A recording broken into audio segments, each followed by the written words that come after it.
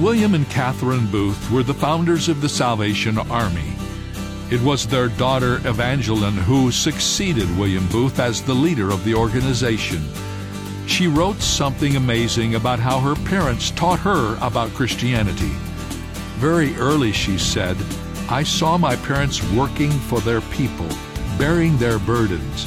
Day and night, they did not have to say a word to me about Christianity. I saw it in action."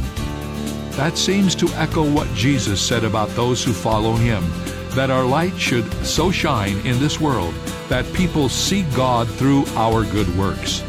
And this is David Jeremiah encouraging you to get on the road to new life. Discover how to reveal God to others on Route 66. Route 66, driving the word home. Log on to Route66Life.com. Start your journey home today.